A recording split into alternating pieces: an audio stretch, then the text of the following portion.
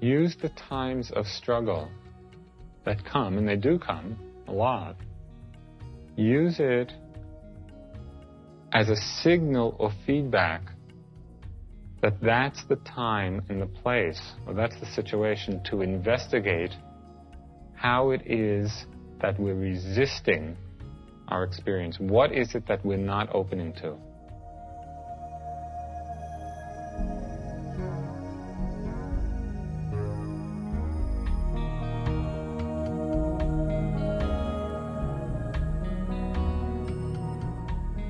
Welcome to the Joseph Goldstein Insight Hour. This podcast is an expression of our shared interest in self-discovery. Join Joseph as he shares his deep knowledge of the path of mindfulness.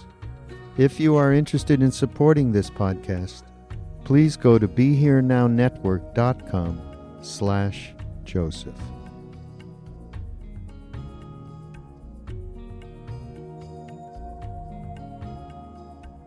Tonight, I'd like to talk about the nature of struggle in our practice and in our lives.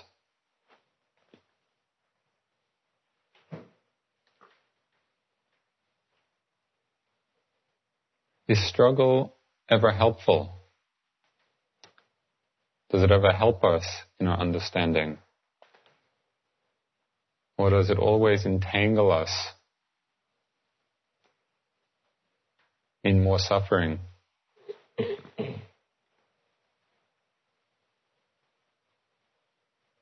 This question of struggling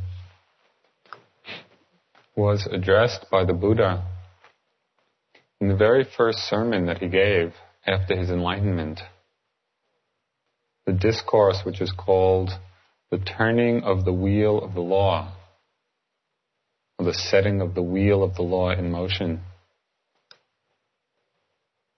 The first discourse of the Buddha after his enlightenment talked of the Four Noble Truths. And the first part of this first discourse had to do with the investigation of struggle. He used the word dukkha. It's a popular word in the Buddhist teachings. Dukkha. It means, that's the Pali word, and it means, among other things, hard to bear or hard to endure. The first noble truth of the Buddha's enlightenment has to do with the investigation of this aspect of reality, this aspect of dukkha or struggle, or what's hard to bear, hard to endure. He gave us some clue in terms of where to look for this understanding.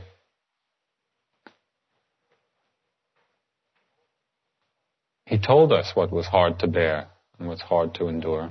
He said that association with what is unwanted or undesired is dukkha, is struggle.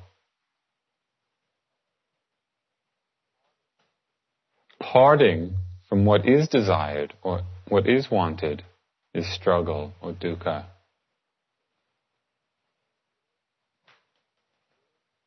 When we're with what we don't want, we struggle. When we're abandoned by what we do want, we struggle.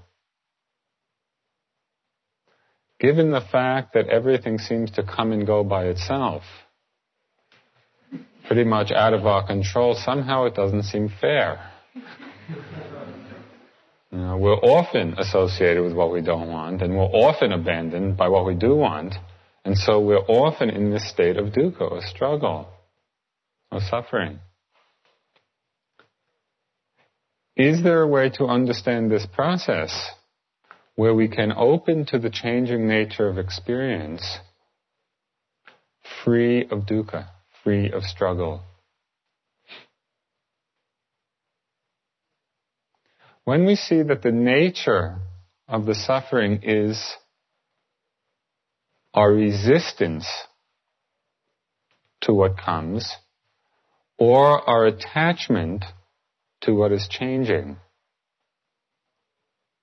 The struggle or the suffering comes not from the experiences themselves, but rather from a certain kind of relationship to experience. When we resist what's coming, what's there, so we suffer. When we try to hold on or cling or be attached to that which is changing, we also suffer.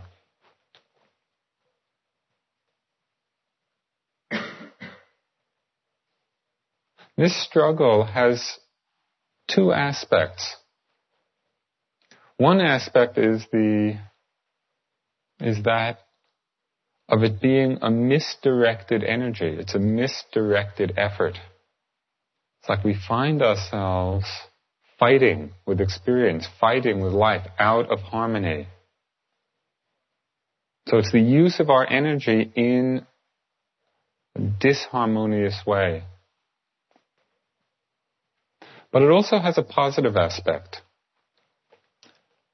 And it's understanding this positive aspect which we can turn to our advantage in the practice. And that is, at times of suffering or times of struggling in our practice here or in our lives outside,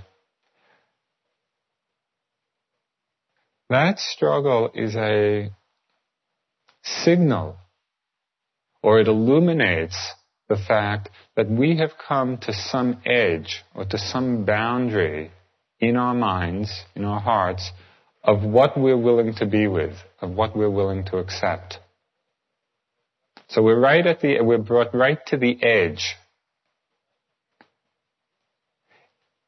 If at that time we can then investigate what it is that actually is going on, what kind of experience is it that we're resisting or pulling back from, that we can't surrender to or open to, then we use that struggle in the service of our own investigation and exploration and opening.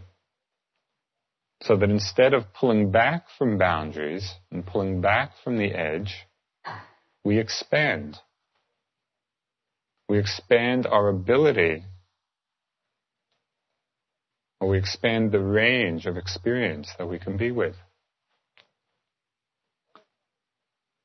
What are some of the experiences which come, which push us right to the edge? There are a few which stand out as being particularly helpful in that way.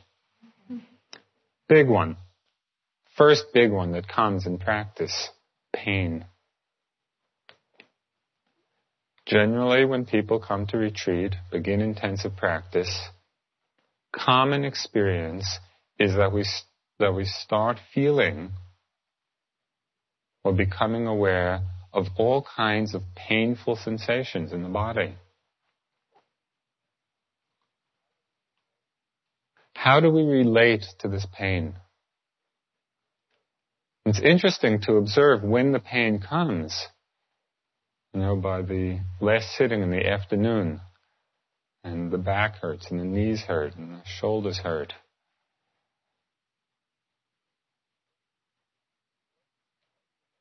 To look and investigate how we're relating to that experience, how we're relating to the painful feeling.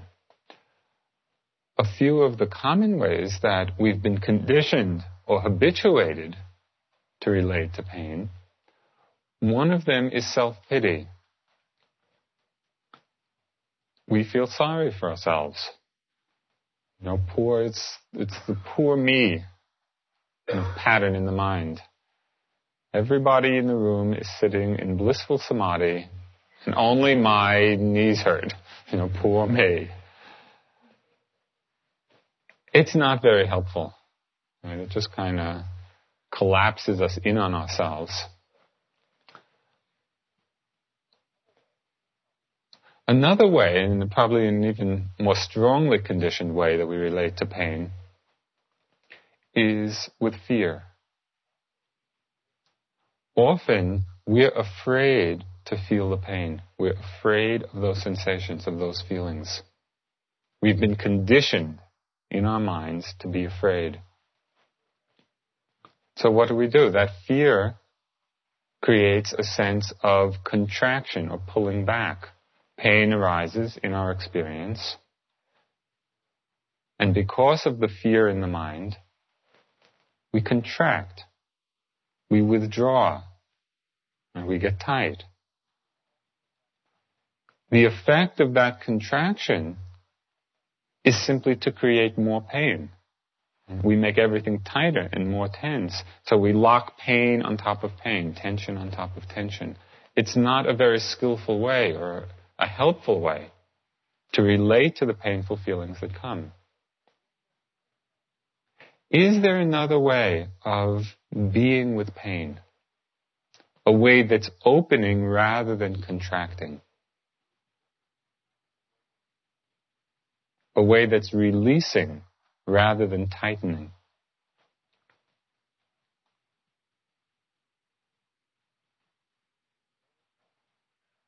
The first step or the foundation in a truer relationship with pain is a willingness, almost a joyous willingness to look at it, to actually see what is this thing which we call pain, what is this experience. Instead of being frightened by the impression of pain, instead of being fearful of the first signals of it, kind of settle back and go into it, investigate it. What is this experience? What's happening? We begin to see that what we called a pain in the knee, with all the attendant feelings and emotions about that, of fear and pity, self-pity, we see that pain in the knee is an abstraction for much more specific experiences. What is pain? Pain is certain sensations, certain physical sensations that happen to be rather intense, and there's a wide range. It could be stabbing, it could be burning, it could be pulling, it could be pressure, it could be heaviness, it could be tearing.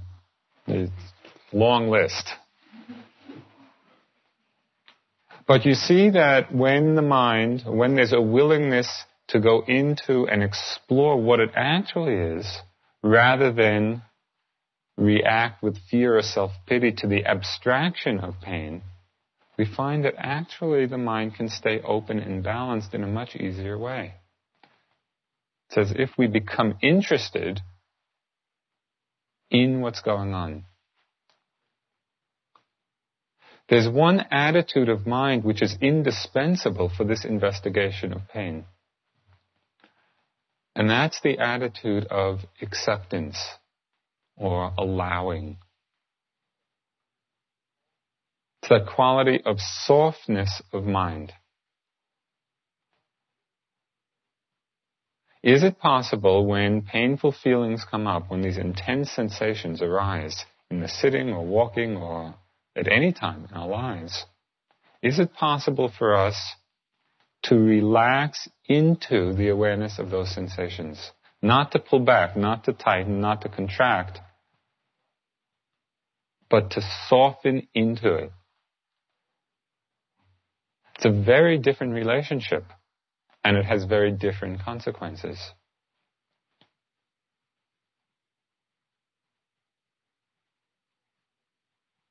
Painful sensations are actually an extremely good object of meditation.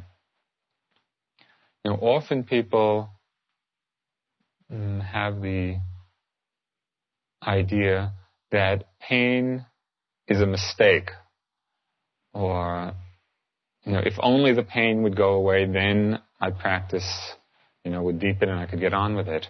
And it's missing how valuable that experience is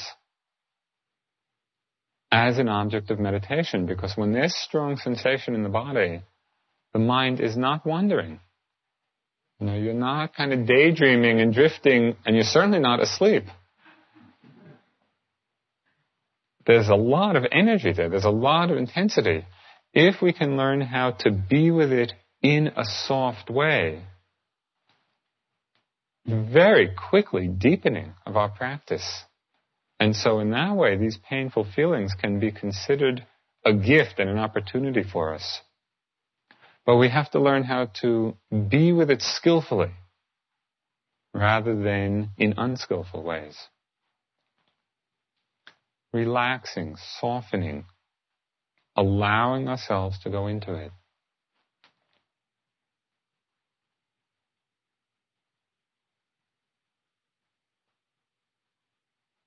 Sometimes people wonder why, when they come to a retreat, all of a sudden their body is filled with pain.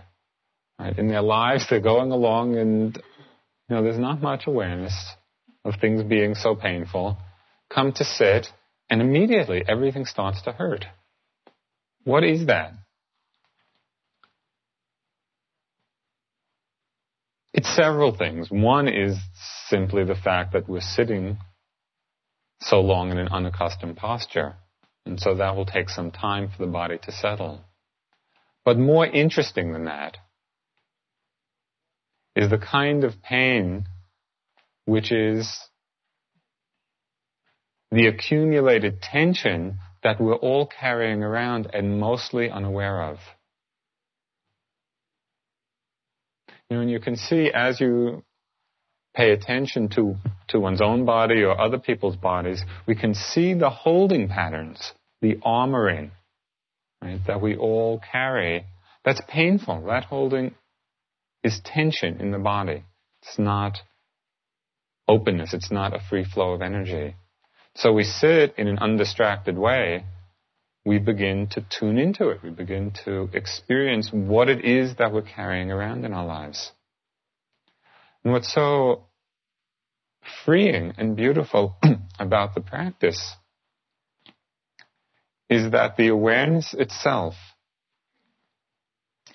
as we bring awareness to this holding or tension or pain, you could think of it as energy knots in the body. As we bring awareness to it, we create the space for those knots to untie, for those knots to release. And you will experience, it happens daily. It's very noticeable over a period of time of 10 days, a few weeks, a month, certainly within 3 months. You will notice a big change in terms of the letting go of the tension that we're holding. But it's not letting go by an active command. Have any of you had success with telling the pain to go away? Unlikely. Rather, the letting go of this holding happens by letting it be, by not resisting, by not tightening, by creating the space or the openness to simply experience it. As we soften into it, we allow for the untying of the knots. So in that sense, the awareness or the acceptance of painful sensation is a very healing process. It's tremendously healing. It's healing of the body, it's healing of the mind.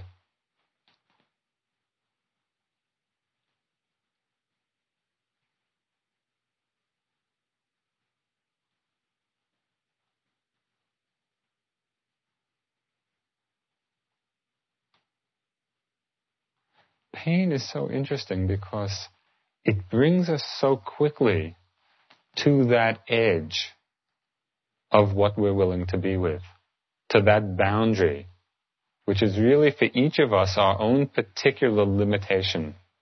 We can be with this much and no more. At this point, we start to struggle.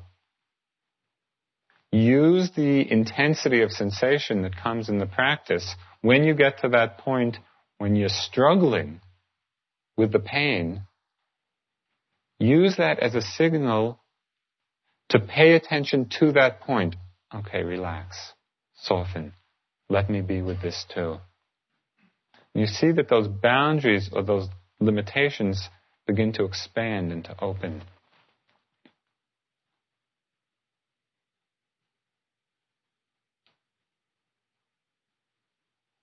In the course of the retreat, you will also begin to see and investigate the ways in which we resist doing that.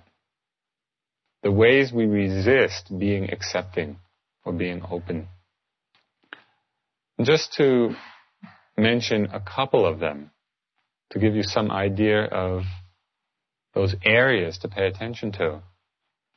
The mind can get so tricky and so subtle in its habit of not being accepting.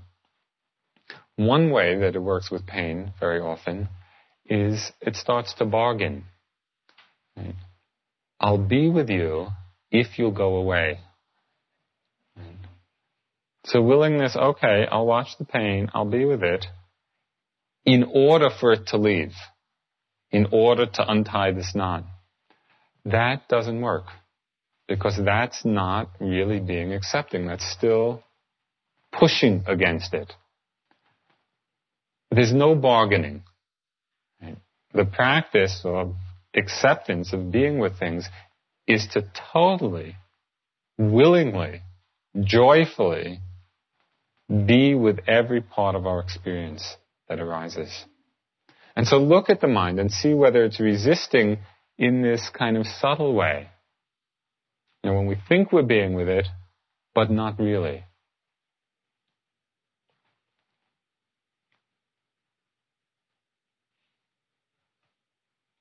It's interesting to observe also how our fear of discomfort or our fear of pain also conditions so many of our desires, so many of our actions. There's a syndrome of the mind.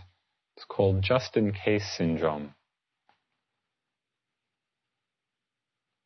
I'll have that fourth rice cake just in case I'm hungry later. You may not actually be hungry, but just in case, I'll have it now. I'll go to sleep now just in case I would be tired tomorrow morning. And we have this fear that, sometime down the road we may be uncomfortable or feel some painful sensation. And so we do things. We feed our desires in an attempt to ward that off.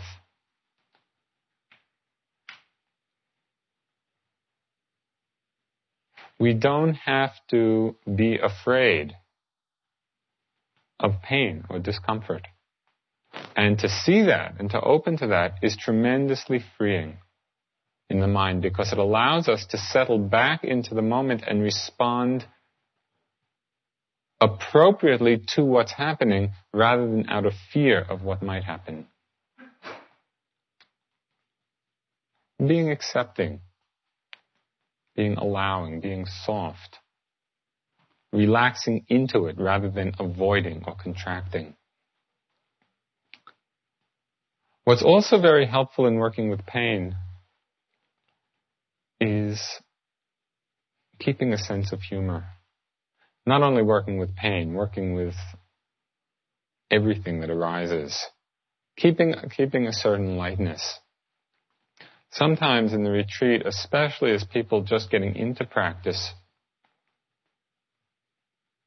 often there's a sense of grimness.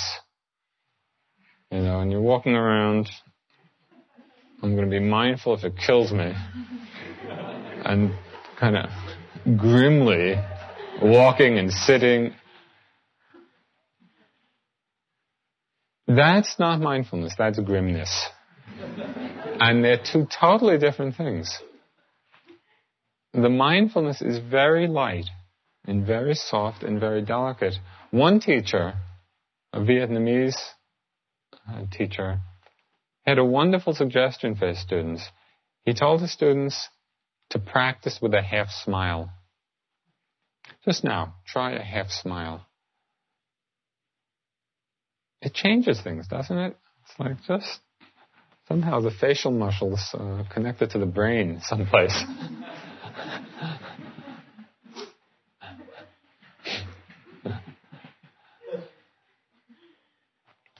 It helps. This is not a metaphorical suggestion, it's a literal suggestion. It helps to stay light with experience, to remember that the awareness doesn't mean heaviness, it doesn't mean ponderousness. That it can be, even with intense experience like pain, with some humor, with some lightness.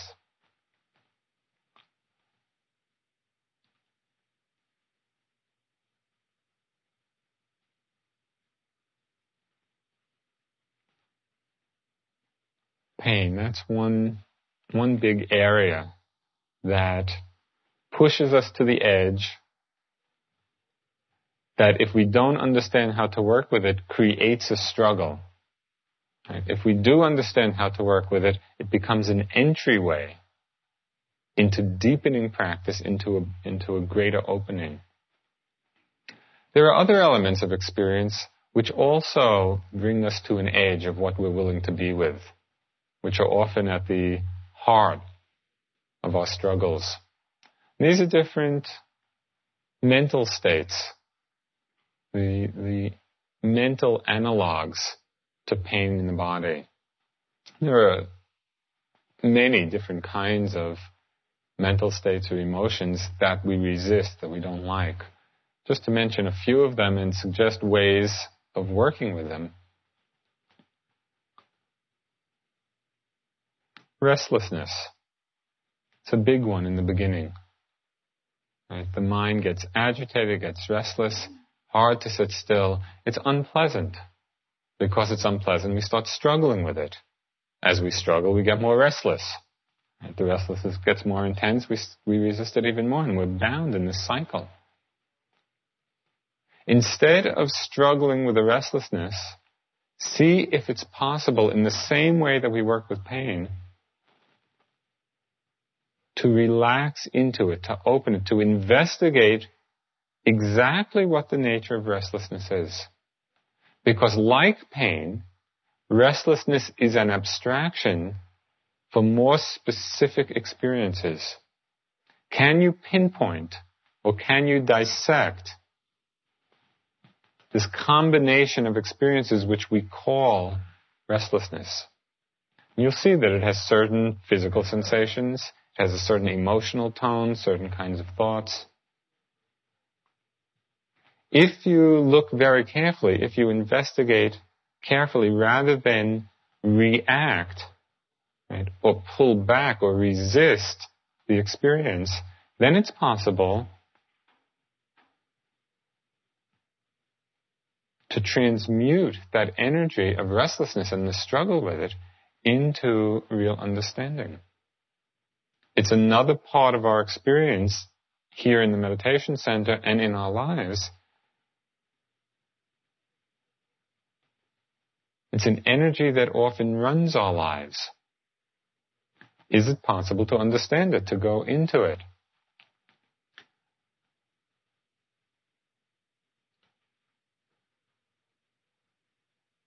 Something that might help you work with an energy like restlessness is the understanding that the mind, using the image of the mind as a camera, you can think of it as a camera with two lenses. One lens is a telephoto lens, or a zoom lens, where you zoom right in very precisely to the object. So you're working with the breath, it can get very microscopic. Or working with a particular sensation in the body, zoom right into it. But sometimes the zoom lens is not appropriate. Sometimes you have to change the lens on your mind to the wide angle. That's what you have to do with restlessness, because it's a wide, it's an extensive energy. And if you're trying to stay pinpointed in the midst of this big energy, then there's a struggle, because your mind is not accommodating the extent of the energy that's present. So if you let go of that zoom lens focus and settle back and open up to that sense of you're open to the whole feeling of restlessness. It's like you open yourself to it. Let me be restless. Let me die from restlessness. Right? It's just a willingness to be with that experience, to see what it is, not to try to change it, not to try to avoid it. Just, you're with it. And as you're with it, there's a possibility of understanding it. It seems so obvious, doesn't it, that in order to understand something, we have to be willing to experience it. If all our energy is in pushing it away or resisting, there's no possibility. We never find out what it actually is. Just as with physical pain, with restlessness also, there's no need to be afraid of it. We've never lost a yogi from restlessness. Nobody I know has died from it. And so again, it creates, with the proper attitude, it creates an interest rather than a struggle. It doesn't have to be a struggle, depending on our relationship to it. Another mind state, which often creates struggle because we don't relate to it skillfully, is boredom. I'm sure that there have been times in these last few days you're sitting or you're walking and you just think, I cannot take another step. If I do lifting, moving, placing one more time, and it's just the boredom becomes unbearable.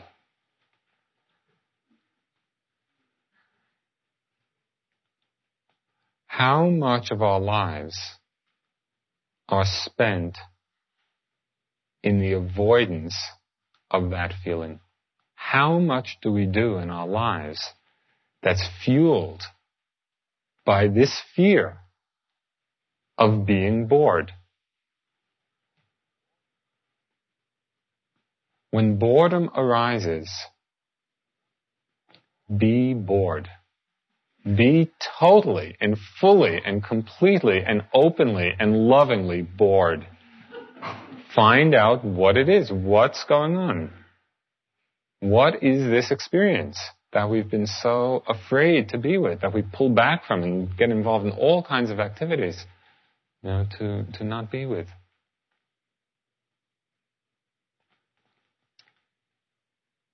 I'll give you a little hint or clue in terms of the nature of boredom. Something for you to investigate for yourself, to see whether it's true in your experience.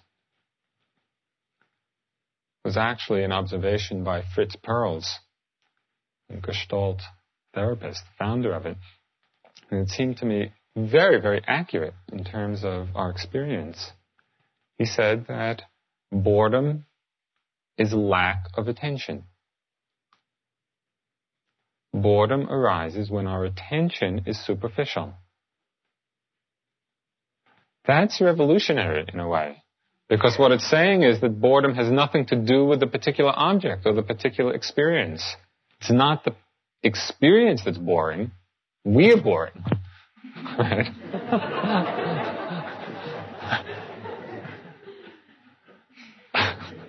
That's very different.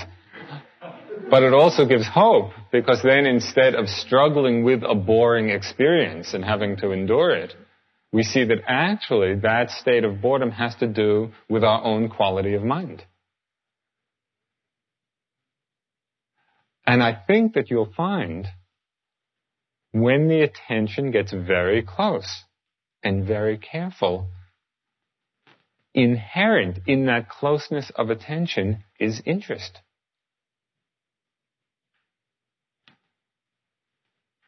a little experiment, exercise you can do. This is a walking meditation exercise, especially at those times when you're bored with it, right, or it feels mechanical, as a way of arousing interest through closeness of attention. See how slowly you can walk and still move. As a model for that, some of you are probably familiar with this, Marcel Marceau, a famous mime, once did a routine where he went from standing position to lying position, and you never saw him move. That's pretty good. The increments of movement were so small, so slow, that you never saw any movement, and yet he went from standing to lying. If that doesn't hold your interest, see, we usually don't play the edge. Often we're involved in seeing how fast we can go, but very few of us have experimented with how slow we can go. And I'm not suggesting that you do this kind of as, the general pattern throughout the day all the time, although slowing down is helpful. But just at times, to play that edge of slowness, and you'll see immediately how much interest comes from the awareness of movement in that context. The boredom disappears. Working with restlessness, working with boredom, not being afraid of it, but going into and exploring it.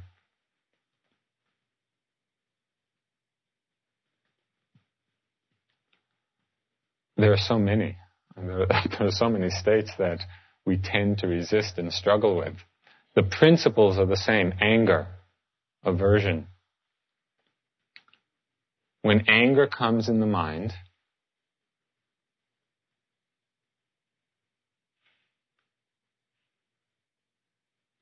is it possible to open to it in a way that it actually is illuminating of the nature of anger, rather than lost in the storyline, in the melodrama of what this person did and what that person did and what I'm feeling, and rather than get into the soap opera of it? When anger comes, if you can drop a level and open to the experience of it, it's intense. Anger is an intense energy. It's equivalent to some strong sensation in the body, some strong pain. It can be extremely energizing if we're not identified with it. If we're not claiming it as my anger and, getting involved in that, in the script line, then we're opening up to an understanding of another kind of powerful energy that washes through. What I'm suggesting in all of this is that there is nothing in our experience which falls outside the range of practice. Nothing. There is no state whatsoever, whether it's exceedingly blissful or very painful or difficult, nothing lies outside of practice. And now what we're doing is learning how to open and relate to each of these states from a place of balance. Not holding on when things change, not resisting when things come. Use the times of struggle that come, and they do come a lot.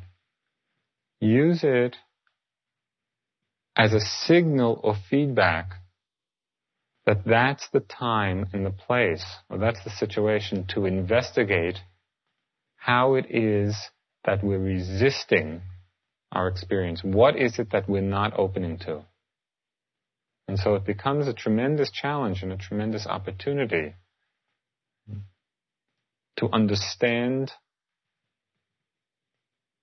this working of our mind-body process in a wider way and in a deeper way. So we use the struggles that come actually and transform it into insight. Working with pain, working with difficult mind states like restlessness or boredom or anger or fear or whatever it is that may come.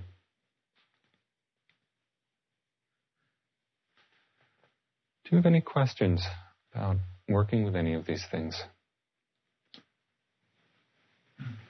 This morning you mentioned when you watch a strong sensation, often that can create tension in its voice. Maybe go back to the breath. I know you're going to say middle path, but how does that reconcile? A lot of times when I'm sitting here experiencing pain, I try to soften into it, and I think I'm doing okay until I notice my fingernails are going into my palm. Okay, what's the question? The question is reconciling those two, I guess you could say, guidances. It's the same one, actually. It's the sense of opening, of being with the painful feeling, right? When you become aware that there has been an unconscious tensing or tightening or resistance, noticing that, coming back to the breath for a while in order to again soften, right? The mind softens with the breath and then again returns to the awareness of whatever intense sensation there is. So it's just a way of returning to the breath is a way of coming back to a place of openness which can then be brought to the painful feeling. Is that clear? They're not in conflict at all. The way it's kind of like chipping away at it in a sense? Sometimes it'll be like that. Sometimes it'll be like that. Sometimes you may notice when the attention is quite strong and you can go right into the field of the painful sensations. And another suggestion in terms of working with it.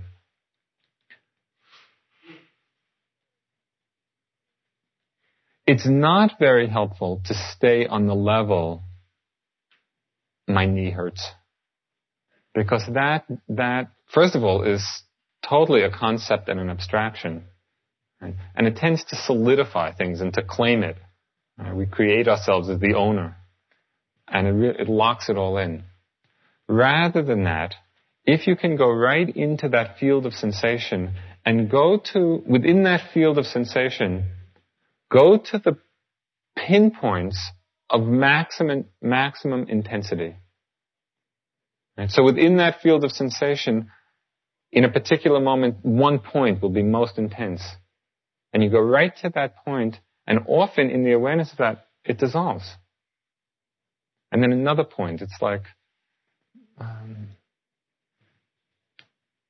a field of, stars or something with changing intensities. And you're always going to the one that's the most intense, and that dissolves. The next one, most intense, that dissolves. And in that way, the density of it, right, and the solidity of it begins to open up. You see that there's no knee. That's a wonderful discovery. Any other questions? Yes? Do you have a suggestion similar to that around restlessness? Because I listen to you and I say, yes, what you're saying makes sense, and yet I've had a really hard day today. I've been extremely restless, and I can't imagine how to do it, really. So I'm wondering if, like the suggestion you made about going very slowly, do you have a suggestion like that around restlessness? Yeah. Pinpointing something particular? You could actually, going very slowly might be a good thing to do when you're restless too. While you're sitting here, if you're doing the sitting meditation and the restlessness is strong, as a way of changing those lenses of the mind, from zoom lens to wide angle, you might leave the breath and just sit and feel your whole body. So in other words, you expand the field of awareness, but instead of kind of a narrow focus on the breath, there's a wide, open focus on the whole body at once. And so you're sitting and open to the sensations that are going on, and see how precisely, how accurately you can determine what are these sensations that are being called restlessness. Right? Don't be satisfied with the impression of them, which leads rise to this abstraction, restlessness. Rather get more specific. Okay, what's the sensation that is restlessness, or several sensations? And so you're sitting and open, not in that narrow focus, but in a very open, you take the whole body as a field, and you look very carefully, okay, what is this? Is it throbbing? Is it tingling? Is it pressure? Is it pulling? And you see how accurately you can cognize it.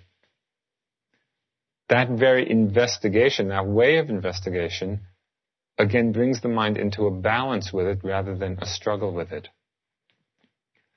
There are times when the restlessness can get so intense, and the ability to do what I'm suggesting is not strong enough.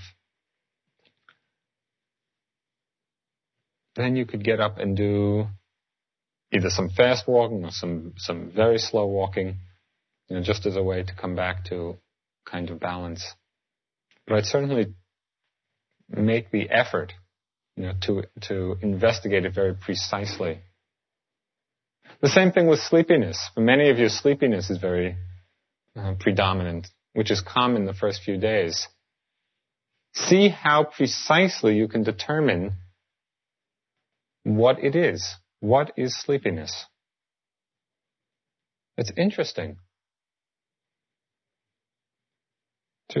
It's going to the depth of experience rather than settling for a surface impression. Is this clear? Because it's really an important emphasis in practice, this accuracy of perception. One thing that I was working this day, and you didn't mention so completely, and I find that sadness is something I've been having. And you said when you're bored, be bored completely and lovingly, and when I do that with sadness, I just start to cry. And I don't know if there's a difference between crying and investigating, but that's what happens when I open up to it. Right. The crying or not crying is not so much the issue. The issue that you should look at, that's important to determine, is whether there is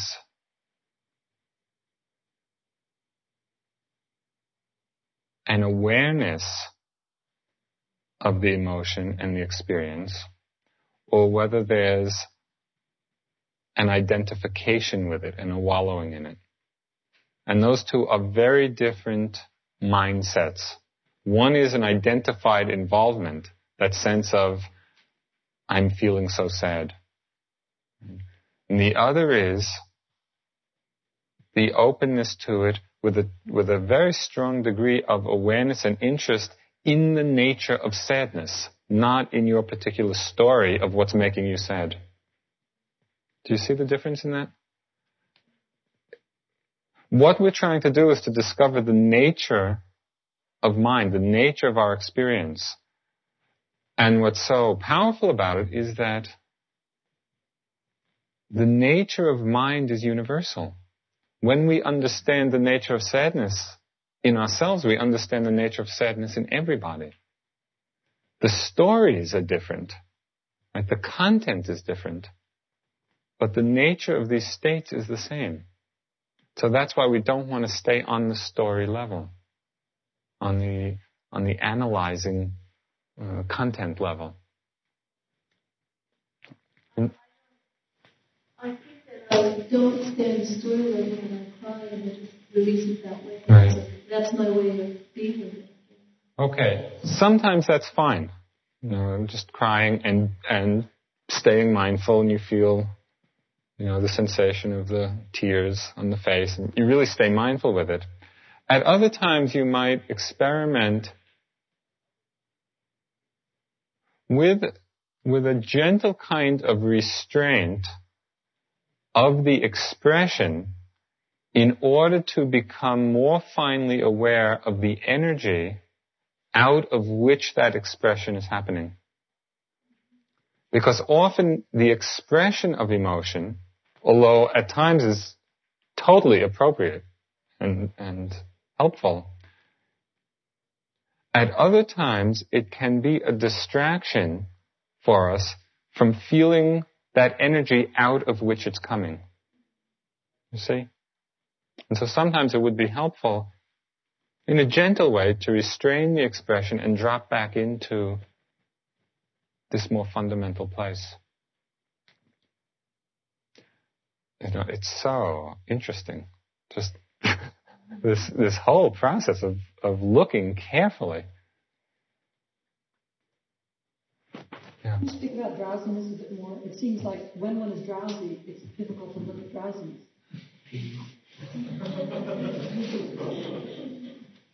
Not necessarily. It's difficult to look at drowsiness when you're struggling with drowsiness.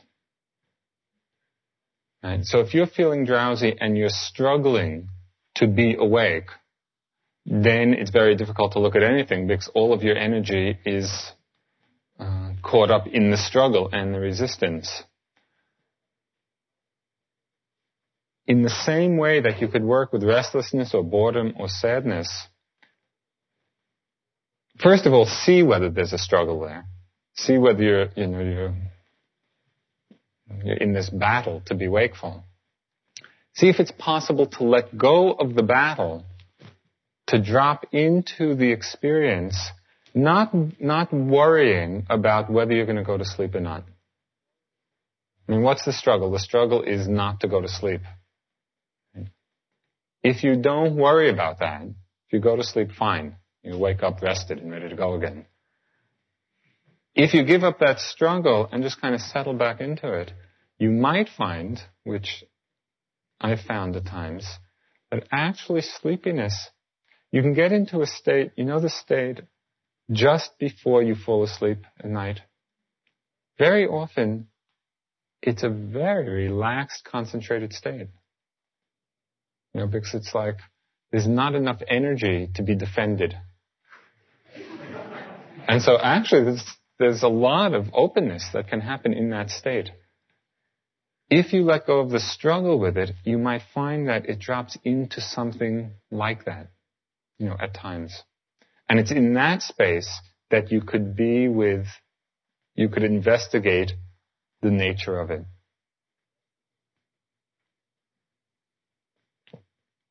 Good luck.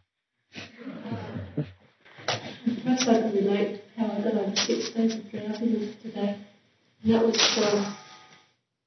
I couldn't start looking at it until I made a resolution that I wouldn't get up from my seat until I went through one whole sitting without falling asleep. I sort of did like the putting down of the voting tree, only it had to do with drowsiness. And I think the fear of having to miss tea and everything. Right, that's...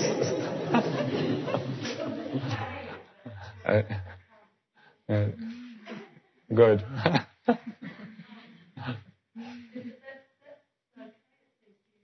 Sure. If you can do it with a sense of humor, it sounds fine.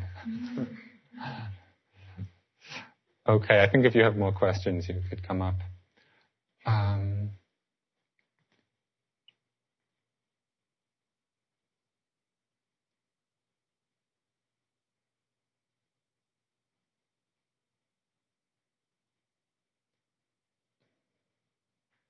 I'd like to remind you, just as I,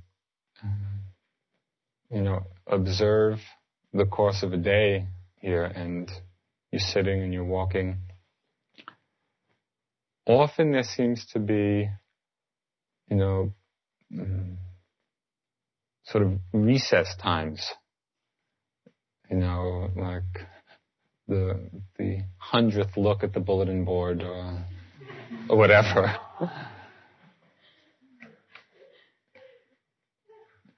It's not even so much a question of what you're doing or not doing, rather a reminder to see if you can be continuous in your mindfulness.